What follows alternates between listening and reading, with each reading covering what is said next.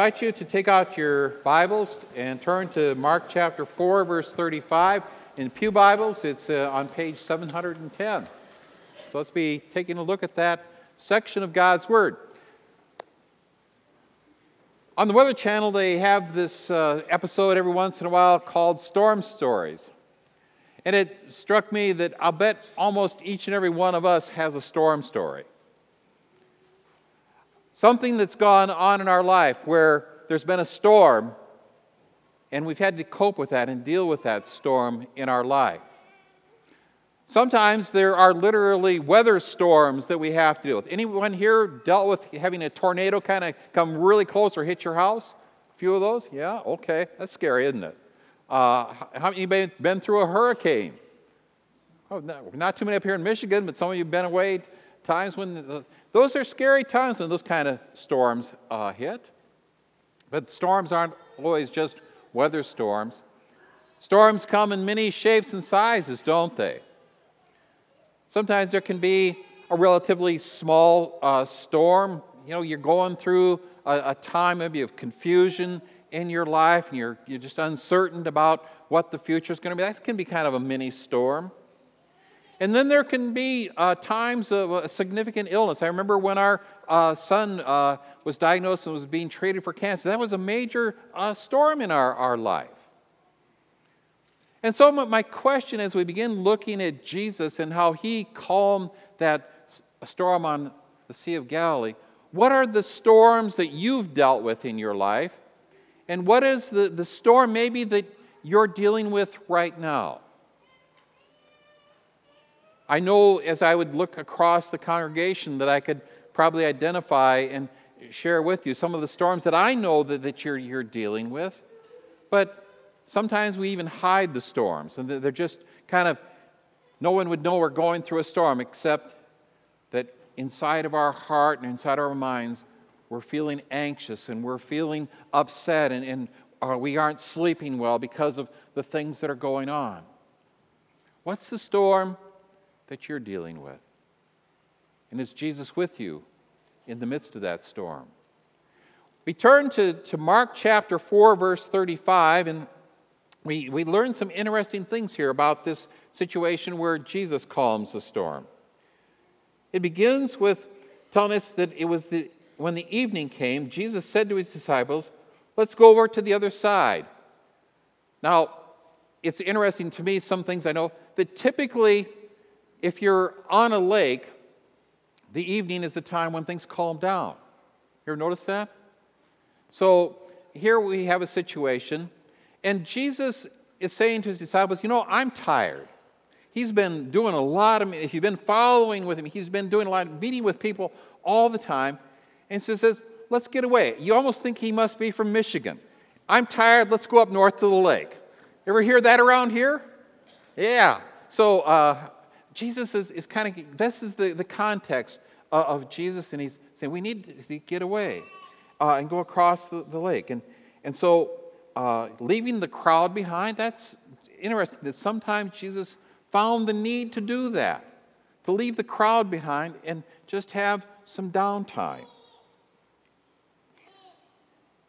And so here's what's they took him along just as he was in the boat. Now, I was kind of wondering about that. Remember, a lot of Jesus' disciples were fishermen. They knew how to handle boats pretty well. And I kind of was wondering, they're saying, we're taking Jesus along for the ride. He doesn't have a clue about how to handle a boat, so we're just going to let him go and we'll take care of the sailing stuff. And so there's some other boats along with them, and all of a sudden, a furious squall arises. Now, to understand the Sea of Galilee, as it's referred to, it's really not all that big.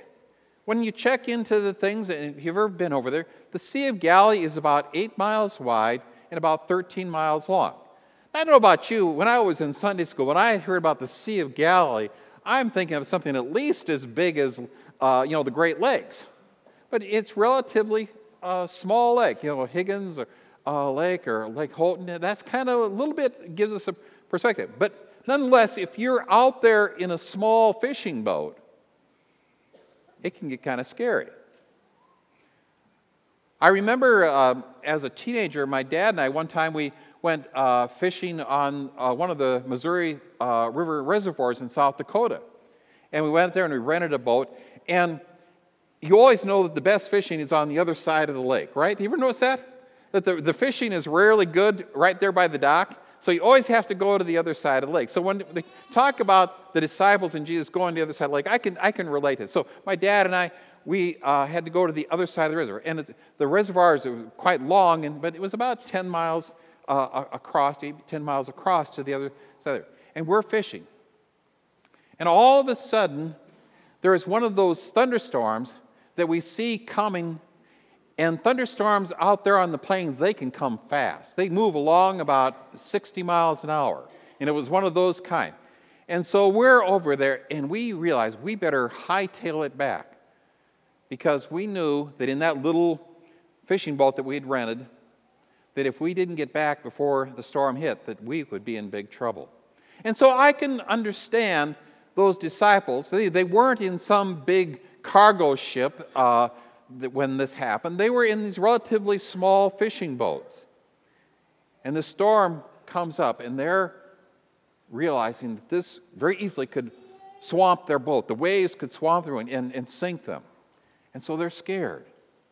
And then what's interesting is that during all this, Jesus was in the stern of the boat sleeping. He was tired. He wanted to chill out and relax, so he's doing what he set out to do. He's sleeping there in the front of the boat. And the disciples, it says, woke him up and said to him, "Teacher, don't you care if we drown?" In the Greek, the word is not rabbi, it's not Lord. It's this simple word that at this point, they're simply the kind of a regular teacher. That's the word that's used there. Teacher, don't you care if we drown? The very question, the way how they addressed Jesus, kind of gives us a clue that they really didn't understand who was in the boat with them. Teacher, don't you care if we drown?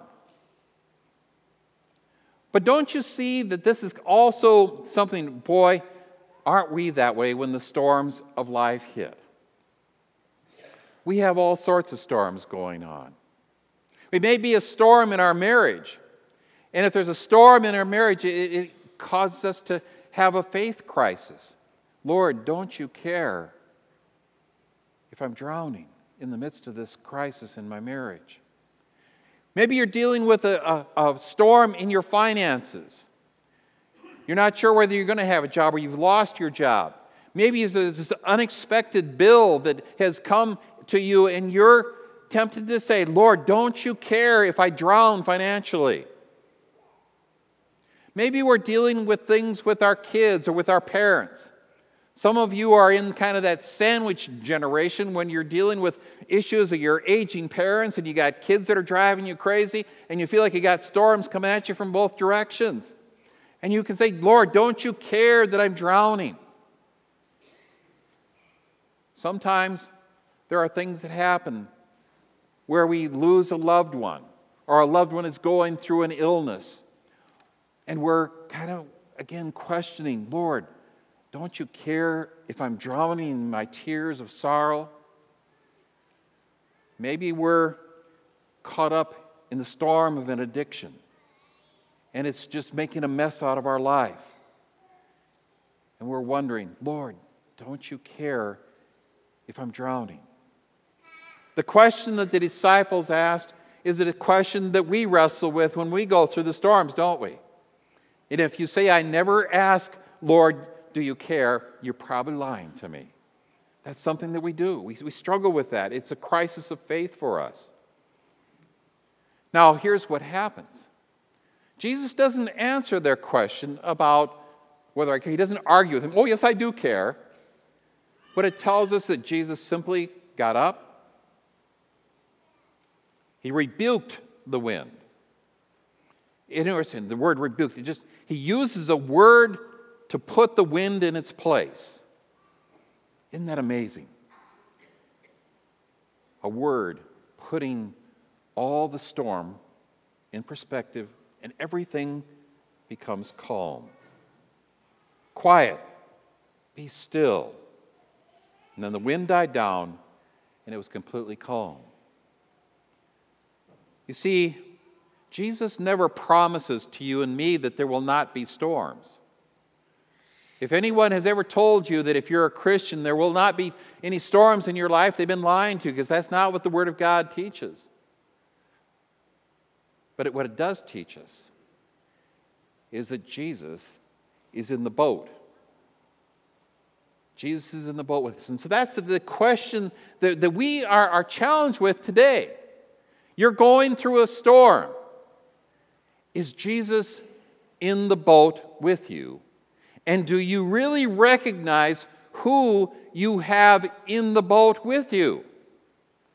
You see, sometimes we believe in Jesus, but we don't realize that we have Jesus in our boat.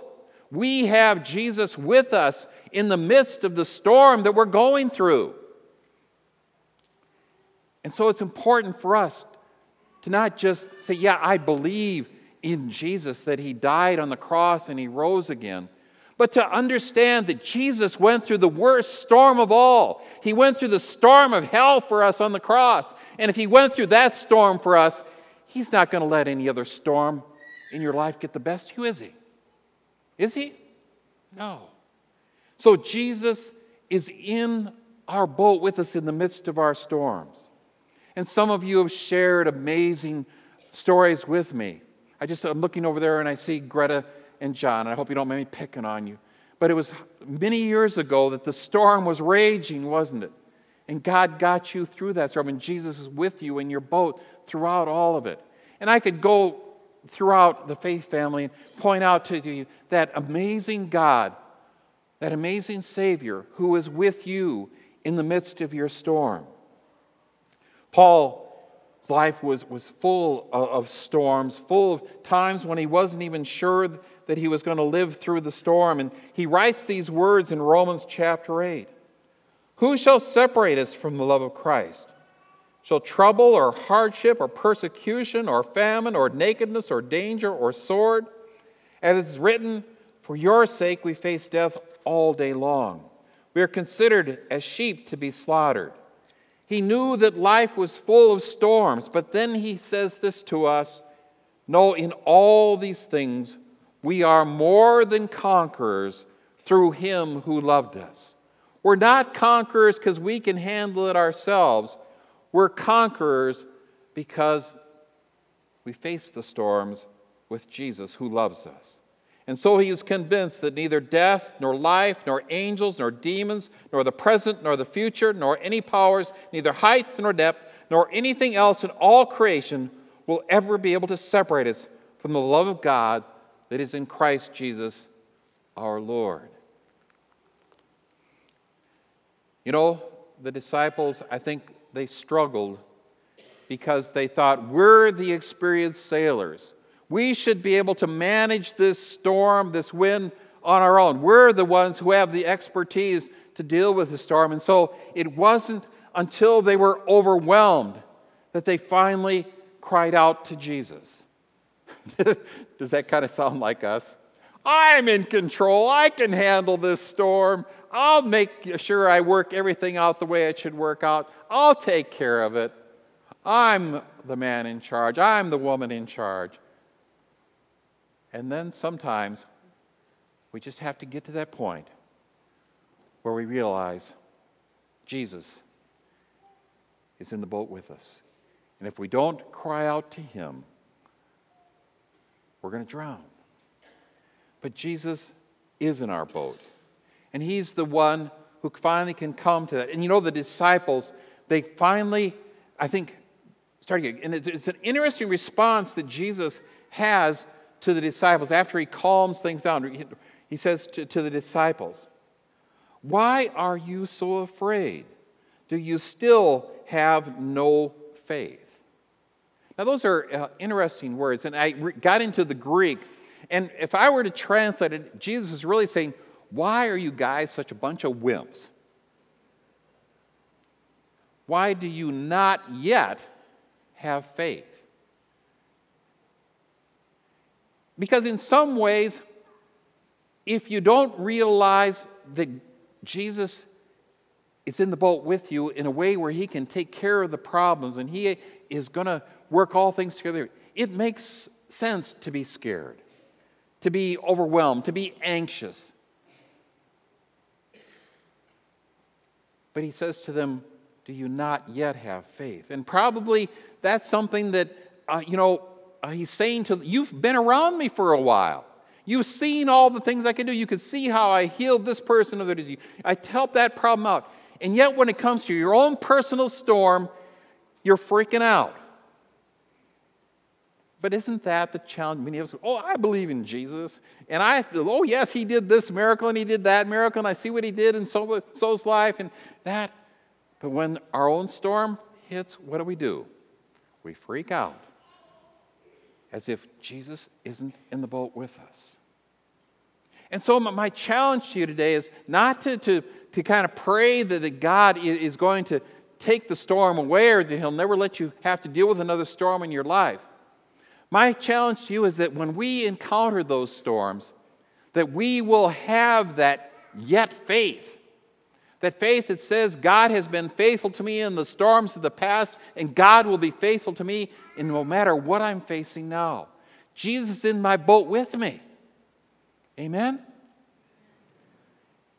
And here's what I think is important. As we have that yet faith, that we've begun to realize that Jesus is with us no matter what life is bringing, then we can be useful to God. We can let our going through the storms be a part of our putting our faith on that lampstand that Pastor Tig talked about last week. You see, people are watching how we deal with the storms. Did you know that? If life is going well in your life, your neighbors say, well, of course, being a Christian's not a problem. But when you are going through a storm, that's when people around you notice it. When you're going through a storm, Dennis, when you went through the storm of your being let go at Dow, early retirement, people were watching, weren't they? And as you weathered that storm with a confidence that God was in your boat, people noticed. That's the kind of thing that we need to realize, that when storms happen, people are watching. And so the question for us is, what witness are we giving as we weather those storms that we face in life? Do others see the confidence that we have that Jesus is in the boat with us? To see that the Lord of heaven and earth, the one who has the power to calm the winds and the waves, that Jesus who died on the cross and rose again for the forgiveness of sin, that same Jesus is with us as we go through the storms of life. Jesus is in your boat, and others are watching to see if you know it. We need to have that kind of confidence that no matter what life brings our way, that we have Jesus with us, and he is able to work all things together for our good. No storm will overwhelm us. No storm will drown us, for we believe in Jesus. We believe he's in our boat, and we're ready to share that with the world. And all God's people who are ready to sail with Jesus say, amen.